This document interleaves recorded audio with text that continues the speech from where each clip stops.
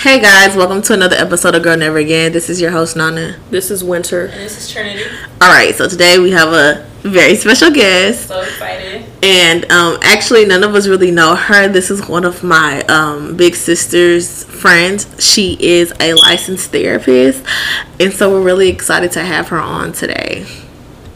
In the previous episode, we were talking about how we all may need therapy. So we came up with some questions to ask her just to get a rundown on what type of therapy she does, what population she serves, and things of that nature. So here we go. Hi, Quashay. Hey, girl, how's it going? Good. Thank you for being part of this episode. We're really excited to have you. We have a few questions, but first, I would like you to introduce yourself and let everybody know who you are and your credentials and everything. Absolutely. So, hey, everybody. My name is Quashay Thomas. I'm a licensed professional counselor, and I'm the founder of Radiant Life Counseling and Wellness. Primarily, my experience started working with children.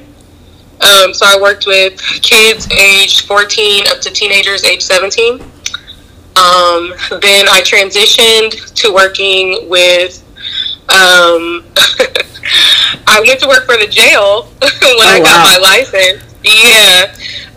Which was a crazy, very fun experience. And then, I worked with adults, obviously, at the jail, and then I transitioned to working for a smaller, privately owned company where I worked with both children and adults and their families. So I have experience in several different, areas, populations that I worked for. Oh, okay. So, what universities did you go to, and what made you want to do therapy? Yeah, so I thought my whole life, prior to wanting to be a therapist, I thought I was going to be an attorney. I was watching Court TV when I was in 5th grade, and this was back when Court TV was straight up court. Right. Not all that fun Forensic Files and Nancy Grace. It was just straight up court. But I loved it. My mom was actually diagnosed with a mental health condition when I was in high school. Yeah, and I just remember her saying, she would talk to her therapist, but, she didn't really feel like her doctors or her therapists were listening, Right. So, in high school, I took an intro to psychology class that, gave you, college credit if you passed the AP exam. Mm-hmm. And so I took that, and I wanted to understand what my mom was going through, because as a teenager, sometimes people don't really explain to you what's going on, if there's changes in the family and stuff. So I just wanted to know what was going on with my mama, Right. And so when I went to college, I actually went to UTSA, and Nana, that's where I met your sister. Okay. Yeah, we were actually a part of the same organization. So I went to UTSA in San Antonio, and then I got accepted to Houston Baptist University here in Houston for my master's. So I have a bachelor's in psychology. I have a master's in counseling psychology, and I got my license actually in December of 2019 is when I was done with my internship. If you want to be a therapist, obviously you have to get your bachelor's in whatever. Right. It doesn't really matter what you get your bachelor's in. If it's not in psychology, you have to take some prereqs in your master's, but you definitely have to get a master's, and then you have to take the licensing exam, which is super hard. And then after you take your licensing exam, you have to do 3,000 hours of therapy before they'll give you a full unrestricted license. Wow. So, yeah. So if you have any doubts about whether or not counselors know what they're talking about, we have to go through a very rigorous standard before we can even sit in front of you as a client to do any type of therapy. Right. Yeah. Okay, so I don't know if my sister told you, but I have a bachelor's degree in social work, and I'm currently at the university. I got my bachelor's degree from Prairie View, and I'm currently at the University of Houston, part of the graduate College of Social Work program to get my MSW. My concentration is clinical, which means I could be a therapist, but I don't want to be one anymore.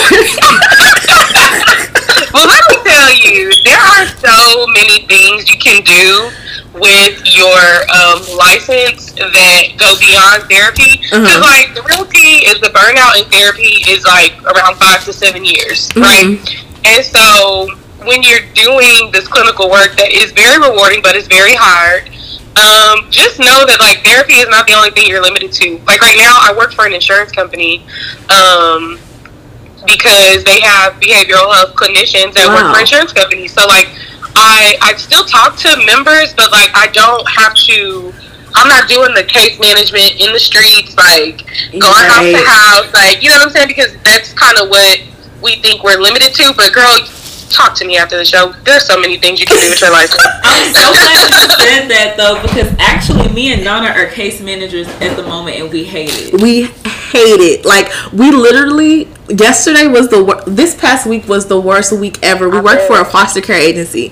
The actual job is not that bad. It's our caseload, the amount of work that it is, and it's so much, like, just so draining. I feel like these companies make so much money off of the work that you're doing. It definitely is a lot, because I started as a case manager too, girl. So I completely understand what you're talking about. It's a lot. It makes you resent the job. They make it so hard to do the job. Like, even if you enjoy the interaction, like, you know, with the kids and with the parents, like, the company sometimes make it so hard that you, like, don't want to do it anymore. But, girl, work for yourself. Trust me. We'll talk. Okay. Yes, thank you. We need it. We'll talk. We are so over it already, and I've only been there for 2 months, and I'm already. Yeah, and I just started in January. She started in February, so this is our first career job out of college. She graduated in December, and I graduated in August. So this is like it's like, I'm kind of like, what you thought it was gonna be. Yeah, like it's kind of like disappointing for me, because I always had that feel like, oh my gosh, what if I graduate, get my degree, and I don't even like it? But I know this is only like one of so many things I can do. So I'm trying not to get discouraged, but it's really hard. It's like, I took 2 days off a month ago, and I'm still behind from when I took off, and I wasn't behind when I wasn't in. So it's getting, like, really, like, discouraging. So, like, I wanted to ask you, did you ever go through a phase where you didn't know what you wanted to do career-wise? I can't say that I had that problem. It was more so kind of what you're explaining, like, is this really what I want to do? And I battled that pretty much every day for, like, 4 years. So, or actually, like, 5 years.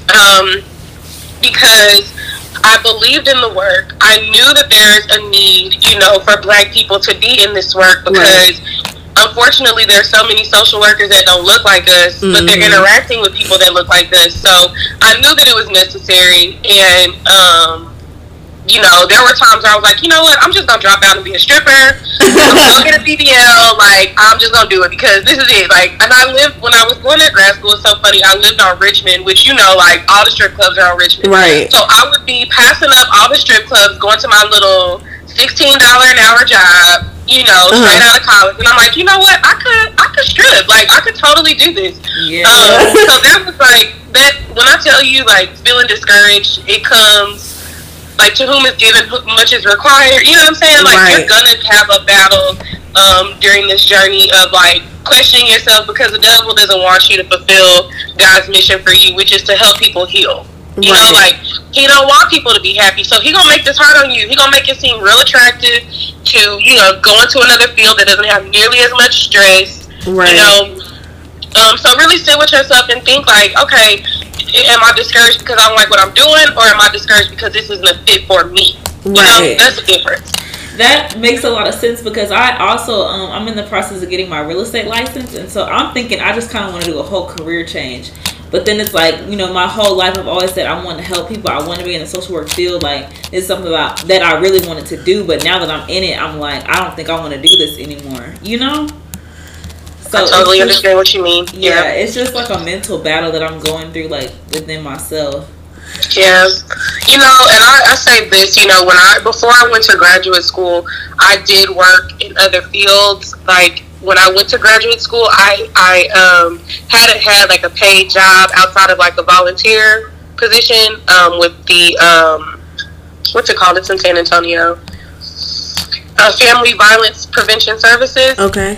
Outside of that volunteer experience, I didn't have any like casework or mental health background. So I intentionally took some time off to see if there was something else that I wanted to do. And I worked for, different companies, and I was like, nah, like, this isn't for me. I can do it. I'm good at it, like sales and marketing and stuff, but like, it doesn't drive me. It's not my passion. And I know that on you ladies' last episode, y'all were talking about like finding your passion. So, it's important to y'all to be able to do work that not only pays you, but work that you believe in. Right. So I'm excited that you listened to our last episode. I didn't know. Let me tell you, Nana, I had to do a little bit of research to know who I was talking to, because I've definitely, and this, you'll learn this too, I definitely have jumped on projects with people and like didn't do that, and I was like, oh, this doesn't align. Right. So I was like, I gave y'all benefit of the doubt, obviously, because your sister is like, we're really close, so I was like, she can't be, I know she's gonna be thrown off, but but yeah, no. So I listened. I wanted to get a feel for y'all or whatever, but no, you were talking about finding your passion and finding what drives you. So I encourage you, like, if you don't like this company, one thing about me, I'm never afraid to quit a job. So try a different company. Every company has a different philosophy. They operate very differently, and find your fit before you say this ain't for me. You know what I mean? Yeah. But it's like, for me, like, I haven't had a problem with quitting a job in the past. This is my 17th job since I was 16. And, but, but this is like my first like career job. So like, and I have my own apartment. I'm about to move to a new one in 2 weeks. I'm like worried about like money. Yeah. So I'm like, dang, I can't just quit. And then like our supervisor, she actually we actually work with her in our internship that we did in undergrad. So it's like, dang, we kind of don't want to like let her down in a way, Yeah. So maybe it ain't personal.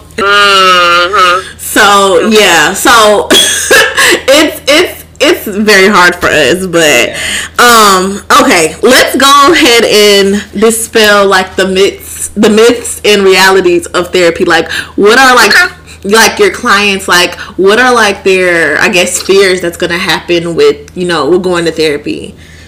So in the past, most of my clients have been involuntary, right?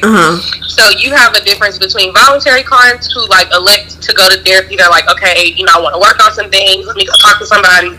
And then you have involuntary clients, which they're either required to do therapy because their mama told them to, for the case of the kids, or when they're in jail, like they have to do some type of therapeutic intervention, depending on where they're housed.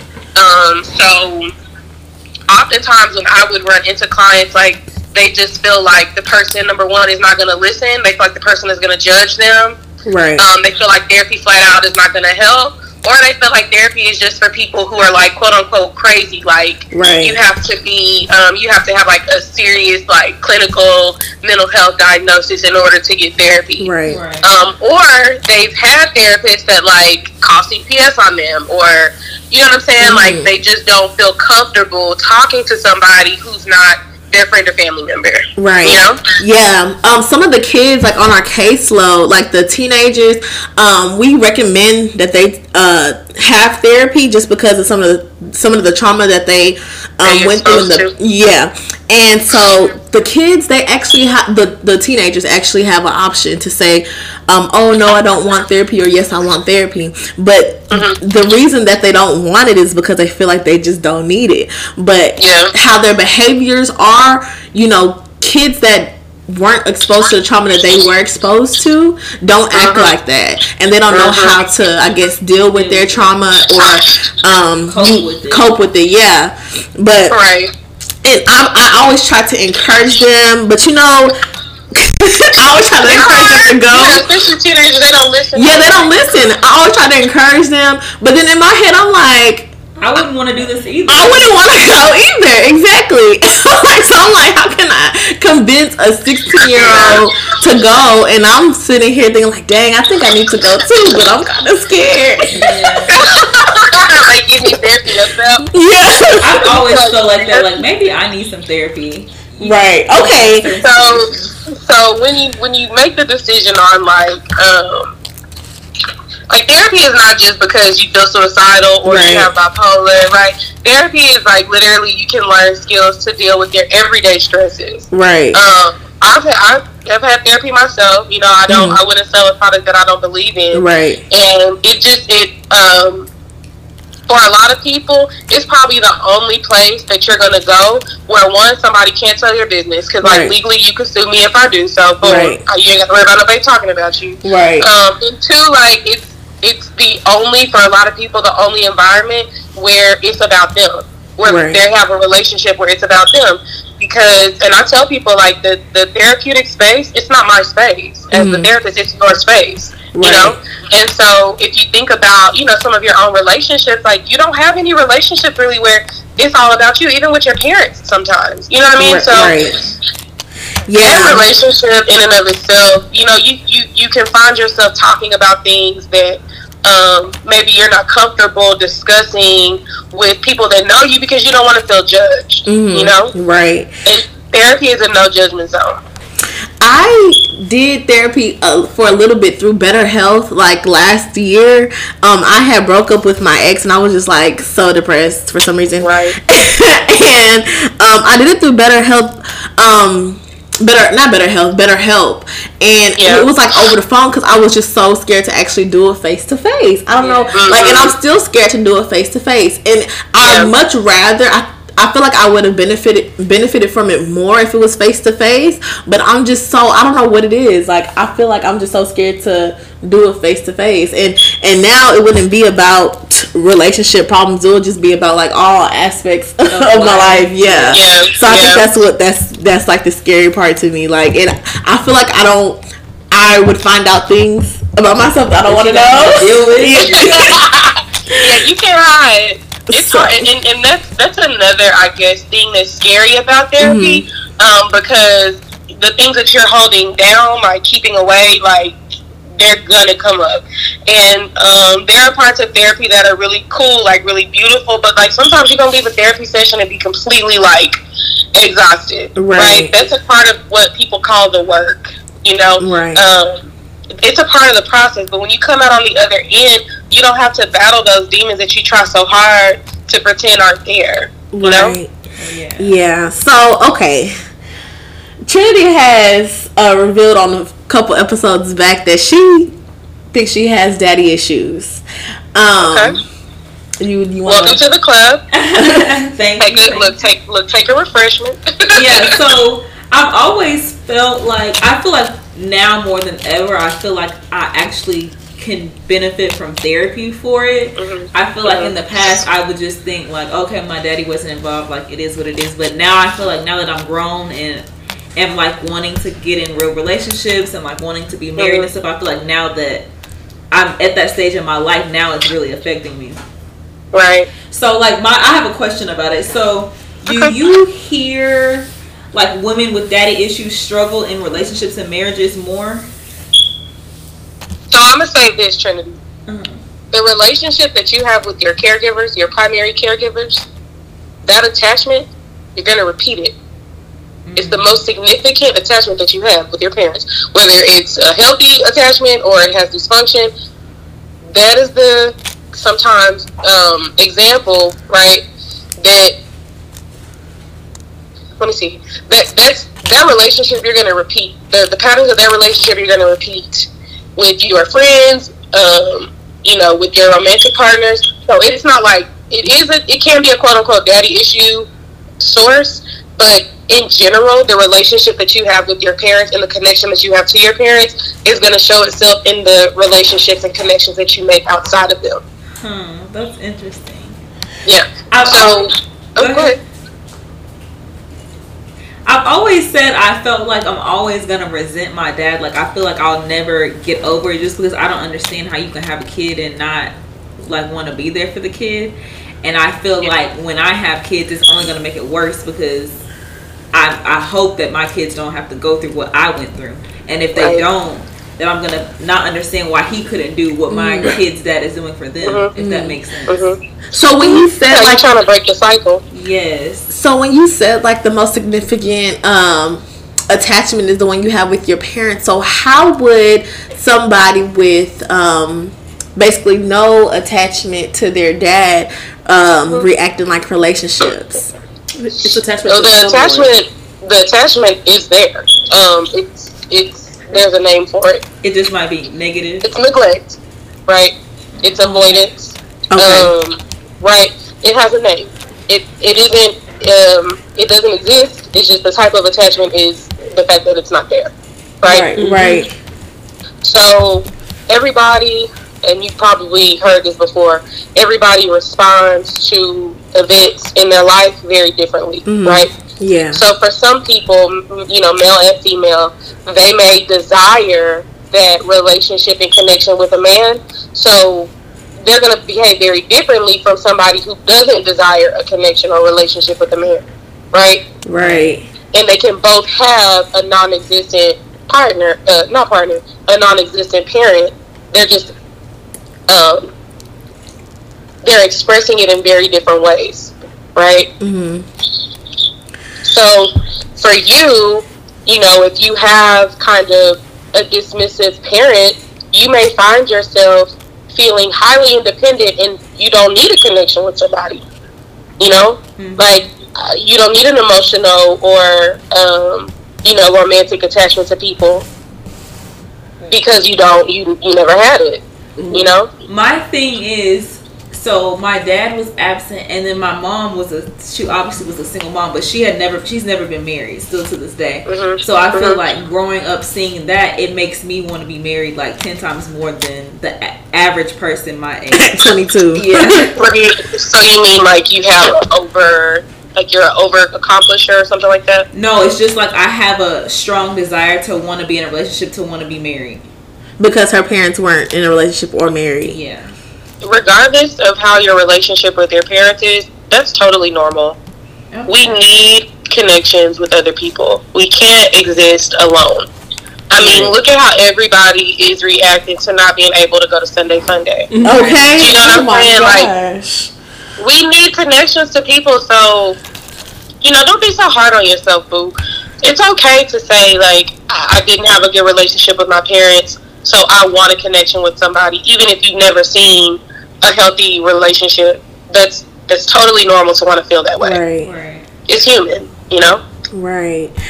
Okay. So that makes me feel better. Yeah, that's good. I hope so. I got a question. Okay, we'll take a head. Okay. So I don't mean to like turn the conversation very dark, but I touched on this in multiple episodes. When I was 12, I was raped by my uncle. And my mom knew something was wrong with me because my behavior started to change. So she sent me to therapy, but I never opened up to the therapist. Like, really, it was just a waste of time because at the time, my uncle was still living with me. So if I would have, I felt like if I would have told the therapist that he was still raping me, that something would have popped. So I just never talked to the therapist. I was just telling her stuff like, I don't know, it's just normal teenage stuff, and I'm just being rebellious and whatever. And I eventually did tell my parents, and there's this whole legal thing going on. But my thing is, like, my mom, she would ask me, like, do you feel like you need to go to therapy now as an adult? And I do, but the reason why I feel like I don't is because I've already accepted the situation for what it was. Like, I can't rewind time. He's a very sick, disgusting person. We're already, going through the whole legal system and things like that. But I know that inside of me, whenever I have my own children, it's really going to mess me up. That's kind of why I do want to go to therapy. But I don't want to go to therapy because it's like, what am I just feel like I've already cried about it multiple times. I've already accepted the situation for what it was. It's just like, I guess I'm just struggling with, do I or do I not go to therapy for it? Yeah. Well, Winter, first of all, let me say that I'm honored that you shared that with me, because for you to not feel comfortable opening up to a therapist that you had a relationship with, but here we are now 25 minutes into the conversation and you opened up to me, like, I'm very honored. And I appreciate you for being so honest. That's really hard. You're right. It happened, a number of years ago. It's not happening now.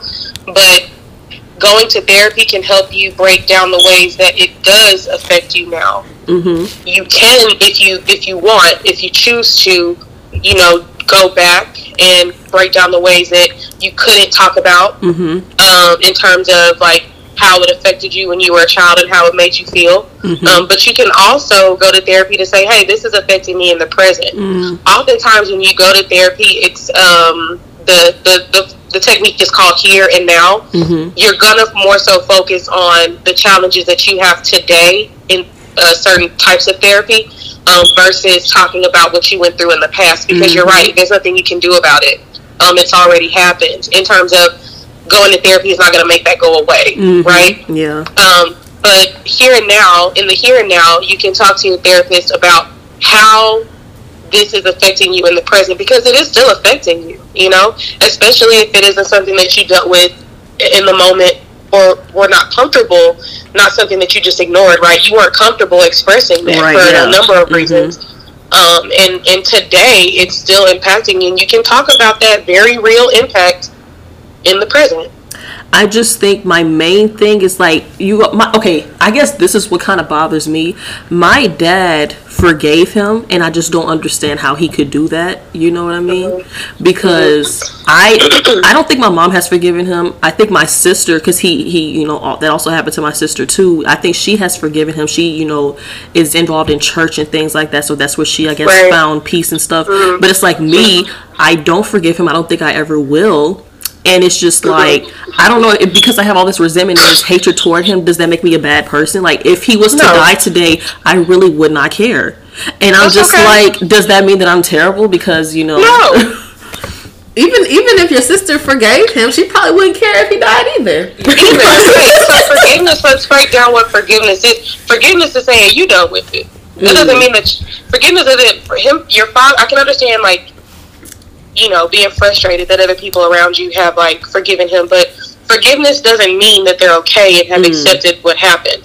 That means that they're done with it. Yeah. They're not going to continue sucking the poison. Right. That comes along with holding a grudge.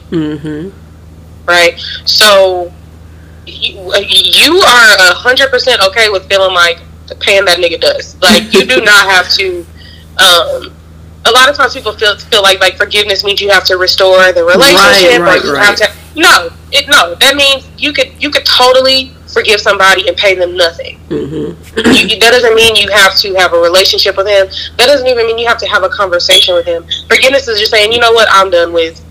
I'm done with the toxic feeling of holding on to a grudge. Yeah. That's for you to be free. I mean, I understand that too. I think, like, another thing is, like, I told my parents about this almost 4 years ago. That's when we also told the police almost 4 years ago. And it's like, it's been almost 4 years, and this man is still roaming free, just living his happy life. Like, and I'm just like, dude, like, you don't deserve none of this. But I believe in karma, so I know eventually, like, it's all gonna catch up to him. But it's just like, dang, like, I don't know, but I do feel like and you also don't know what his private experience You're right. is. You're absolutely. I have not seen him in God knows how. I mean, he still lives in the same town that my grandma lives in, and everybody sees him around and stuff like that. But I don't know what goes on in his home and stuff like that. But I think I don't know what's gonna happen. But I just feel like, to me, once there's some sort of justice for, like, me, my sister, and the other girls that he raped, I just feel like then I would feel some way about it. But it's just like, knowing he's just still out there free, it's just like, dang, like, I don't even. It's frustrating and it's unfair. Yeah. But I eventually to feel that way. Yeah, I eventually will go to therapy, because I know it's not gonna be good on me when I have children. But it's just like, right now I feel like, I mean, I'm fine. Like, I don't think about the situation on a daily basis. People think I sometimes don't feel like it. I mean, it did affect me. It will always have affected me, like, until I die. Like, that just leaves a mark on, you know, my soul. But it's like, it didn't do a lot. Like, even throughout the situation, while the situation was occurring, I never felt like he, like, took anything from me. I mean, yeah, like, he took a part of my innocence, but I still felt like I had a lot of life to live, and I still feel that way now. That's kind of why I don't want to go to therapy, because it's like, he's not affecting me in the present. He just affected me in the past. You know? It's totally up to you what you discuss in therapy, right? There's a ethical standard that we hold in therapy called autonomy, right? So, like, if I feel, and this is just an example, this is not how I actually feel. If I feel as a therapist that something like, you know, being victimized at a young age is something that can affect somebody in the present. If they don't talk about it, we don't talk about it. Right? So I can't be like, oh, you know, Winter, this happened to you. It is very big. It's a very big deal, and we need to dedicate 12 sessions. Like, no, that's not how therapy works. You talk about the things that bother you, and I tailor treatment to that. So you're not obligated to discuss those things in therapy if you don't want to. If it comes up, it comes up. But you have the autonomy to decide what you want to be treated on in therapy. That's totally your decision. That really, because it was such a long time ago. I don't even remember what the therapy sessions were about. I just know you were 12, right? I wasn't 12 when I went to therapy, but I was 14, something like that. Oh, okay. Yeah, and so I'm just like, she was talking. I'm not even really trying to hear what she has to say because I wasn't really, because it's like I wanted to tell her, but I knew I could not tell her. Like I wasn't ready to tell her at the time, even though I wanted to. So it was just like, I don't remember what exactly she was saying to me. I do remember she wasn't forcing me to say something that I didn't want to say, but it's just, to me, it just felt pointless because I didn't even open up about anything. So your parents sent you to therapy? Why? Like, because I started behaving. Okay. So I was starting to like talk back to my dad. I never really did that. I would start coming home after school like really late, I was doing stuff I wasn't doing. Like I was sneaking out the house, and I was just being really rebellious. And they were like, "You don't ever do stuff like that. So like, what's going on with you?" And I'm just saying like, "No, it's just like I'm just going through puberty. Like I'm whatever, just this basic, you know." And so she was like, "Well, I feel like you need to talk to somebody because this is not, normal behavior." And so that's when I started talking to the woman, but we never discussed nothing about this. I would just say stuff like, I sneak out because I just want to see boys. I mean, like, I'm a teenage girl. Like, we all go through stuff like that. Like, I don't really feel like it's a big deal, but in reality, like, it was all that stuff going on. And another point that if there's other survivors that are listening that I would like to make, I know that there is, this idea that if something happens to you, you have to speak up about it. But Winter Baby, you don't owe anybody your story. You don't owe that to nobody. Yeah. Nobody. Not your therapist, not your parents. You don't owe that to anybody. That's nice. Okay, so well, thanks for sharing that. I'm not scared to talk about it. I feel like how am I trying to say this? I don't have a problem speaking about it. It's just that I spoke about it a lot 3 years ago, and it's like, because that's when it was fresh. Like I just started telling everyone, and it's like now I'm at a point to where like everybody knows he's a rapist. So yeah. So okay. So I wanted to navigate to like a relationship. So Trinity, me and Trinity, all three of us were having a private conversation about just like our love lives or the lack of our love lives, and Trinity feels like I'm really not over my ex-boyfriend. Okay, so let me give you like a little backstory. Over what? Yeah, no, you said no. Trinity says that she feels like I'm not over the guy, right? And I said I'm probably not over the hurt. And I think she's over the guy 100%. Yeah, that's what I meant. I don't think that she's over the hurt that he caused her. Yeah, I don't feel like she's healed from that relationship. So okay, I'm gonna give you a little backstory. So, this guy was with from high school all the way until from 2015 to 2019. Okay. Yeah, I know. We had lived together for a year and a half. Everything. He cheated on me like multiple times. I only know about 2 times, but it's probably more. It just was like a bad situation. We ended up breaking up. So after I stopped being sad and all that stuff, or thought I stopped being sad, that's when I was more comfortable like talking to other guys, this, that, and third.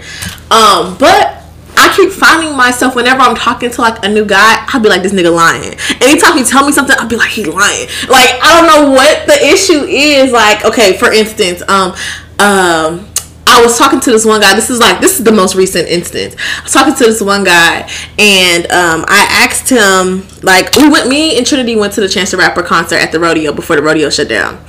And so he lives in that area. So I was like, I'm at this Chance the Rapper concert. Like, what are you doing? Like, you want to hang out tonight? Whatever.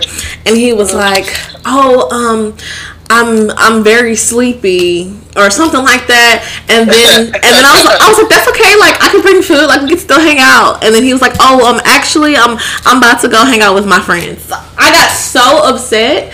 Yeah, which one is it? Exactly. I got so upset. I was like, this nigga lying. Like, I don't want to talk to him no more, blah, blah, blah. Like, and every guy that I, like, come in contact with or talk to or whatever, like, I always feel like everything that comes out his mouth is a lie. Like, even when they tell me stuff about the guys that they talk to, I'll be like, this nigga lying. Like, you didn't, like, you know, and I really want to stop doing that, because I never used to be like that. I used to be like, okay, I'm going to trust you until you do something for me not to trust you anymore.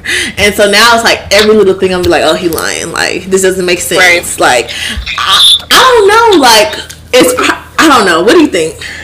What it sounds like is that the relationship that you were in changed your core beliefs about men. Yeah. It's like you have PTSD from that relationship. You can 100% have PTSD from relationships. And I was going to touch on it. Who said that? Trinity? Yeah. I was going to touch on that in terms of when people think of PTSD, they think, oh, this person been in war, they've been in a bad car accident, they've had, like, you know, I don't know, they've had some, like, major, like, you know, event in their life that caused trauma. But relationships can 100% cause the same effects. So there is a part of what's called cognitive behavioral therapy. I actually had a quiz on that before we did the call. So you already know, you know, what people have, what are called core beliefs. And a part of CBT is targeting those core beliefs to see how it affects our thinking and our behaviors. And so, you know, while, like the lady said, while you may be over the relationship, you know, with the man, you may still be holding on to the core beliefs that you developed as a response to being with him. Yeah. That's tough. That is so tough. But with, like, my daddy issues, I feel like I have PTSD from it because, like, for example, when I was younger, you know, my dad used to be like, I'm gonna come pick you up this weekend, blah, blah, blah. And the weekend would come and I would be calling, he wouldn't answer.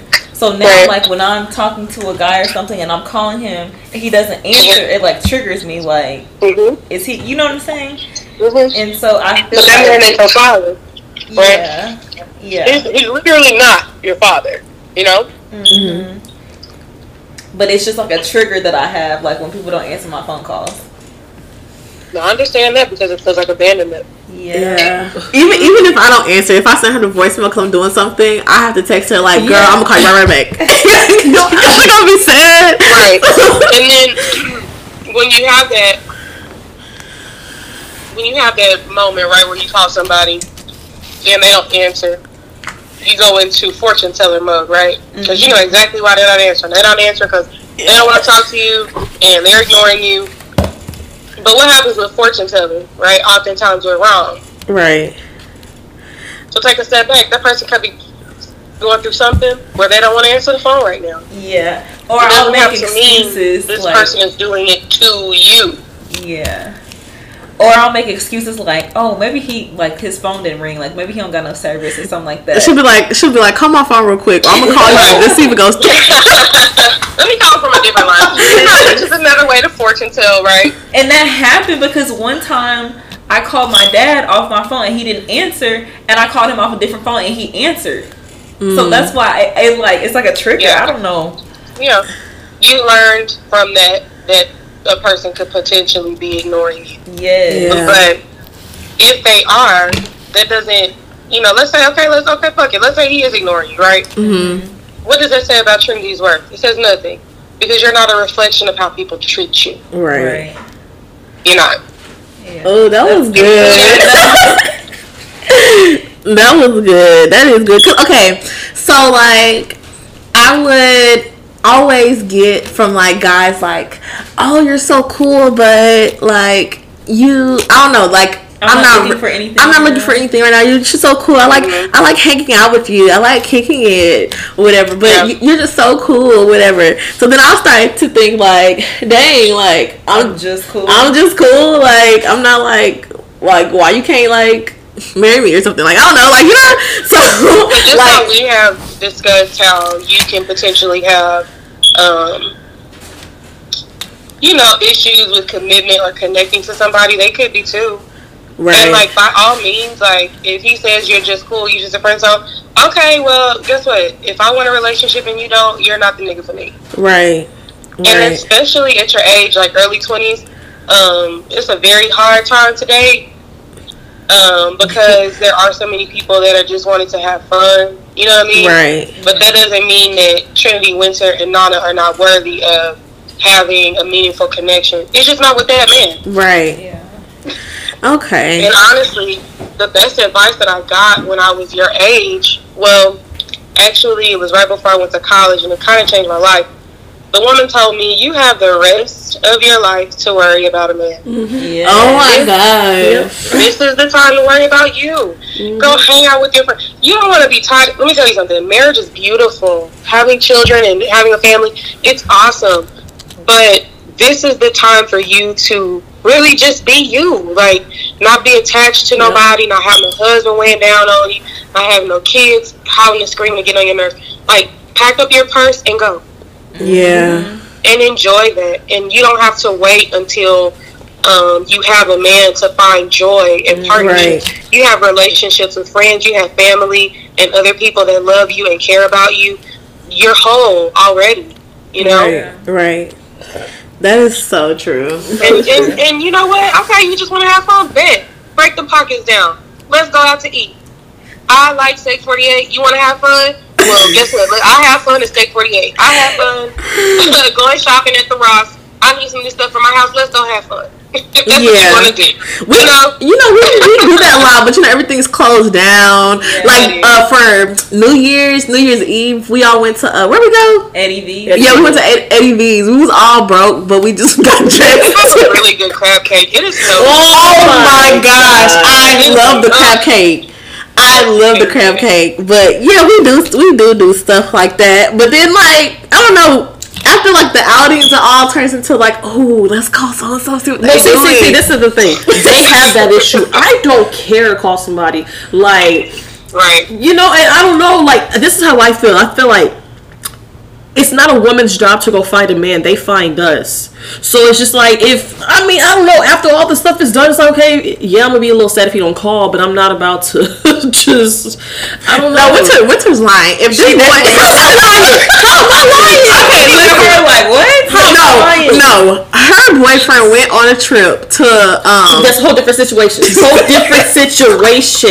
I thought something happened to him. That's why I was worried. If I knew his exact whereabouts, it's like, okay, he'll talk to me whenever. You always worry when you don't hear from him. Listen, her boyfriend went on a trip for spring break, and I guess his phone broke or something. Yes, right? His phone ended up breaking. She didn't hear from him from Thursday to 2 or 3 days to Sunday or whatever. This girl was going crazy. Like, she couldn't concentrate without checking her phone. She was checking her phone just to see if he texted her. But or whatever. That's coming from a place of, I'm concerned about what's going on with him, not for no other reason. Another time, it was 8 or 9 o'clock. At 9 o'clock on a Monday morning, me and Trinity at work. Winter texting the group message, guys. He normally texts me at 8:30. That's not normal behavior. And then it's different. Like, I'm building a relationship with him. Like, I have feelings for him. Like, it's something already solidified. If this was, I don't know. Whatever. She makes a good point. It is a little bit different not to hear from somebody who you care about, because you may feel like, you know, something is wrong, especially if it's out of their schedule. But at the same time, you know, just be mindful that, like, you're not entitled to anybody's time. You're not entitled to their affection. You're not entitled to their attention, which is why it's really important to be good at meeting your own needs. Because you won't put so much pressure on the other person to make you happy or respond to your texts or answer your phone calls, which, you know, I mean, it's normal to have that expectation of your partner. But just know that, like, regardless whether you're in a relationship or not, you're not entitled to their time. Okay, I have a question for y'all. Do y'all feel like y'all get attached to somebody too fast? Yes. Why is that? Mine not too fast, but it's like once I'm attached, I'm really, really attached. No, I get attached fast. But I wonder why that is. Why do you think, Quashay? Like, why do we get it? Because I get attached fast too. Like, once I don't know. Once I meet somebody, maybe like a week or two, then I'm like, okay, like, let's do it. Because I'm like, what are you waiting for? Like, you approach me for a reason. It's like, you obviously, but I don't know. I get attached with, like, if we spend like a lot of time together and like we're doing stuff and we have like some things in common, I'm like, oh my gosh, like, this is serious. Like, let's do it. And with me, I'm like, I'll try to fight it at the beginning because I know once I'm attached. So I'll try to fight it for like a few months. But then once, I see a certain side of him, then I'm like, oh, okay, I really, really like him. And then I'm attached and like can't let go. I mean, I don't have like a straightforward answer to it. We'd have to peel back the layers to see, what your undercover beliefs, not undercover, but what your underlying beliefs are about attachment and relationships. But, like, I guess the short and simple answer of it is, if you're spending a significant amount of time with somebody, it's natural to feel attached to them. Yeah. It is. And, like, there are times, especially when you're in your, early 20s, where it could feel like, oh, I don't need to be attached to nobody. Like, I just want to play the field. You kind of can go back and forth with yourself about that. But if you're spending time with a person and, like, you enjoy their company, and you feel safe with them, like, it's normal to feel connected and attached to them. Right. You just have to use discernment on, is this a person who is going to honor my boundaries, who's going to meet my needs, who, you know what I'm saying, like, who's going to give me the love and affection that I want, to determine whether or not how far you want to go with them. But if you're spending time with a person and connecting with them and y'all have stuff in common, or you're able to feel comfortable expressing your feelings to them, like, it's natural to feel attached to them. But, like, at the age, like I said, in your early 20s, there's this pressure to, like, play the field. So, you can kind of have some dissonance about that. Yeah, and I feel like oftentimes I often like guys a lot, or get so excited about guys that they don't like reciprocate the same energy as me, even though we are hanging out a lot. But then, like, we might hang out a lot, we might spend the whole weekend together, like almost every weekend, or like hang out a few times a week. But then when I'm not with them, it's like, oh, like, they not really reaching out to me, I'm the main one reaching out to them or whatever. And it's like, it's annoying. Like, it's annoying. Like, I'm like, okay, so we have all this stuff in common, and when we hang out, everything's cool and stuff. Now I feel like you have a whole wife and kids because you don't talk to me. Okay, Nana, that's a little bit of a stretch, But that's what goes through my mind, though. Like, literally. Like, that's what goes through my mind. I'm like, okay, so during this quarantine, he probably back home with his at-home girlfriend. And he might be, but, like, okay, let's say you do express how you feel to a guy, right? You tell him that you like them, you tell him what you want, and he doesn't want that in return. Yes, it is disappointing. But what do you lose? Nothing. Nothing. Yeah. Nothing. Yeah. Especially, like, or let's say, okay, he don't feel the same way, but he want to keep you hanging around. Then, like, what? I actually had to cut him off. The exact same situation you just said, and he wants to keep hanging out with me. He wants to keep kicking it with me or whatever. But I was like, well, we don't want the same thing, so it's pointless. And my feelings are gonna get hurt. And then he had the audacity to tell me that he was sad. Sad about what? Yeah. And you might be sad because, you're a great person, you have great energy, it may be a loss, but anytime, you connect with a person who doesn't have the same, feelings, or they don't want the same things, you don't lose by saying, okay, well, nice to meet you, but I'm gonna move on. Yeah. Yeah, that's true, I guess. But, one more question. Okay, so we want to ask you about your love life, if you don't mind telling us. Girl, now you in my business? No, I'm just kidding. I mean, so I guess when I was younger, because I'm 30 now, which isn't old, but it's definitely different than being 20. Right. I have come a long way in my connections with men, and that's happened through like intentional working on myself through therapy and just being honest with my resistances to intimacy. The long and short of that is I didn't really treat men like people. Please don't be like me. Like it wasn't. It's not cool to be like that. You know. I mean, I know that people say like, oh, I ain't got no feelings. It's really not cool to be like that. I didn't treat men like people, and I had to do a lot of like hard looking at myself to see why I felt that way. Right. And when I did, I started dating with a little bit of a different intention. And then a part of it was I admitted to myself that, you know what, actually I do want a loving connection with a person. I just hadn't had a whole lot of experience through my own experience and just looking at other people. I hadn't seen that be the case. Like I hadn't seen relationships be normal or healthy, and I was like, okay, you know, maybe this isn't what I want. But it was what I wanted. I wanted a normal, healthy, you know what I'm saying? Right. Like nurturing relationship with someone. So after some failed like situations and, you know, failed dating, I did find a person, and I do have a person that I am, you know, like really serious with. And if I hadn't done that work, I don't think that we would be where we are right now. Right. You know, and I do have a cheat code, right? Because I'm a therapist and I know how to, you know, like I know how to cut through the bullshit and like know how I'm feeling or whatever. But it really took a lot of intentional work on myself. Because, you know, there's a, verse in the Bible that says you have to make room in your storehouse to where when God blesses you, you have room to receive it. Right. So I had to literally make room for a person in my life and work on the issues that I had, because you can't, like, you know, men have feelings, you know, like, they do. You I'm can't. kidding. I'm kidding. They do. Some of them. No, but seriously, like, men have feelings. They have experiences where they feel insecure. They have experiences where they feel like they're not good enough. And so, like, I can't just be like, I'm gonna just stomp all over it, just like to level the status quo, because niggas ain't shit. Like, I really had to like work on that, you know. Right.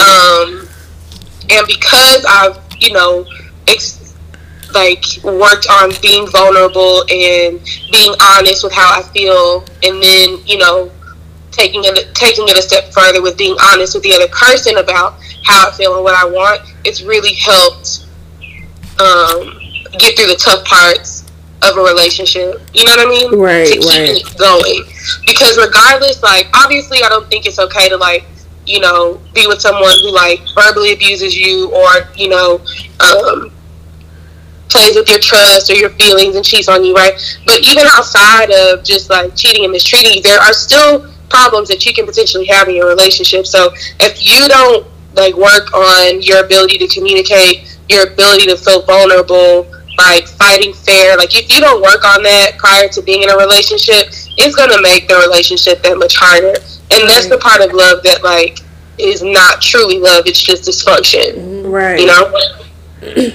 So have you ever been in love, and, like, if you have been, when did you know you were in love? So, I mean, I had, like, puppy love, you know, when I was, like, 17, 16. And I knew that I loved that person by how they made me feel, you know? It's, like, a really warm feeling in my little cold, dead heart. I felt safe with that person. I felt like I could trust them. I enjoyed their company. Being around them, my energy felt restored and replenished. It didn't feel drained, you know. I had a lot in common with the person. I felt like I could learn from them, you know. Right. I just generally feel happy being with them, you know, like, yeah. I just generally feel happy. When I'm not with them, I don't feel like sad. It's not codependent, right? I know, like, I feel comfortable, like, if, like, let's say I don't hear from him half a day, like, okay, he's either at work or doing something for school, like, he's busy, like, he'll get at me, like, and that's not to say that, like, I'm just sitting around waiting and he can go days without talking to me, but, like, there's just, I feel comfortable giving benefit of the doubt, and I don't have to worry Right. about whether or not this person really cares for me. You know? Yeah. Do you think it's possible to be with somebody for a while of time, let's say for at least a year, and not be like in love with them? Like you can love them, but like not be in love with them. Mm-hmm. Absolutely. Yes. It happens all the time. I mean, talk to people that's been married for 10, 15 years. They'll tell you that there are times where they feel like they didn't love that person. They weren't in love with that person. Mm-hmm. Because a relationship requires more than love to work. Obviously you want to love that person, but it requires more than love to work. Yeah.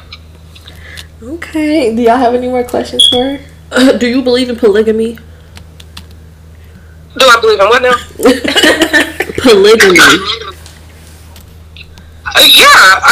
Yeah, it happens. And people, it's not for me, but I don't judge anybody based on how they love and who they love. So as long as everybody's consenting and needs are being met, and there's a mutual understanding and respect and support, go for it. And honestly, like, polygamy, it has a lot of benefits, so I could see why people would do it. I mean, like, you want 5 incomes? Yes, I do. But you know what I'm saying? Like, there are benefits, and I can see where people are comfortable with it. Me and my house, no. Okay, I couldn't do it either. Yeah, it's not for me. But that doesn't mean I think it's wrong. Yeah, yeah, same thing. Trinity, do you have anything? All right. Very helpful. This was so helpful. I'm glad. I was very excited to talk to y'all. I was excited you agreed to do it. I was telling my sister. She been told me to ask you, but I was just scared. I was like, why? Because I'm like, she grown. She probably busy. Like, ain't nobody busy right now. Okay. Yeah. So I was like, when I had tweeted that tweet, she texted me, she was like, I told you to ask my friend. I was like, I know, I'm just kind of scared. I just hope she see my tweet. I did, girl. You know how Twitter works. And I was just thinking the other day, I would love to see more like original tweets from people that I follow instead of all these viral tweets. Like, I want to see. Oh yeah. You know what I mean? But listen, I'm very down to earth, if you guys can't tell already. It's important to me to give back and talk to people because I need to be visible. Like, people need to know that not every therapist is the same. They need to know that there are therapists out there that look like them, that share the lingo, that, understand, like, culturally what a person is going through. Because it's not every day that people get to, like, interact with therapists. Even for me, like, outside of graduate school, like, I didn't meet no therapist like that. You know what I'm saying? So I didn't know, like, how to be or how they would be or if they would judge me, because I mean, I can code switch, but I'm ghetto. So it's like, are they gonna know? You know what I'm saying? Like, are they gonna feel that? Are they gonna understand that? And so I think people need to see that, therapists are people just like you. Right. And if you didn't have a therapist that you liked, therapists are like snowflakes. Everybody's different. And I encourage, anybody who's out there who feels like they want to go to therapy, but they're not sure, just try. Just try it. If you don't like them, you don't like them. Try somebody else because we're all different. Right. Do you want to plug in your socials or your business or anything? Sure. If you want to connect with me, I am on Instagram, Radiant Life Counseling, RA. Well, just put it in the bio. Okay, yeah. I'll put it in. Just put it in there. You can connect with me there. I definitely put mental health related content in a way that is relatable to me and people who look like me, because like some of us need like a warm introduction to therapy, and some of us legitimately can't afford it. So I try to put things on there that people can help themselves, even if they don't want to get therapy from me. But yeah, you can hit me up, Radiant Life. My link to book my sessions is on there as well. If you have questions and want to shoot me a DM, you can. I'm totally open to that.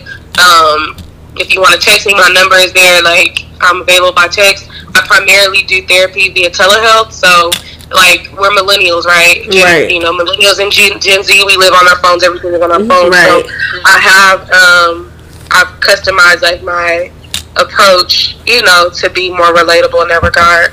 Right. Okay, well, thank you for coming on. Thank you. You're welcome. I would love to do it again. So if y'all want to have me on, just let me know. Of course, yes. All right, guys. Follow us at Go Never Again on Twitter and Instagram. Until next time. Goodbye.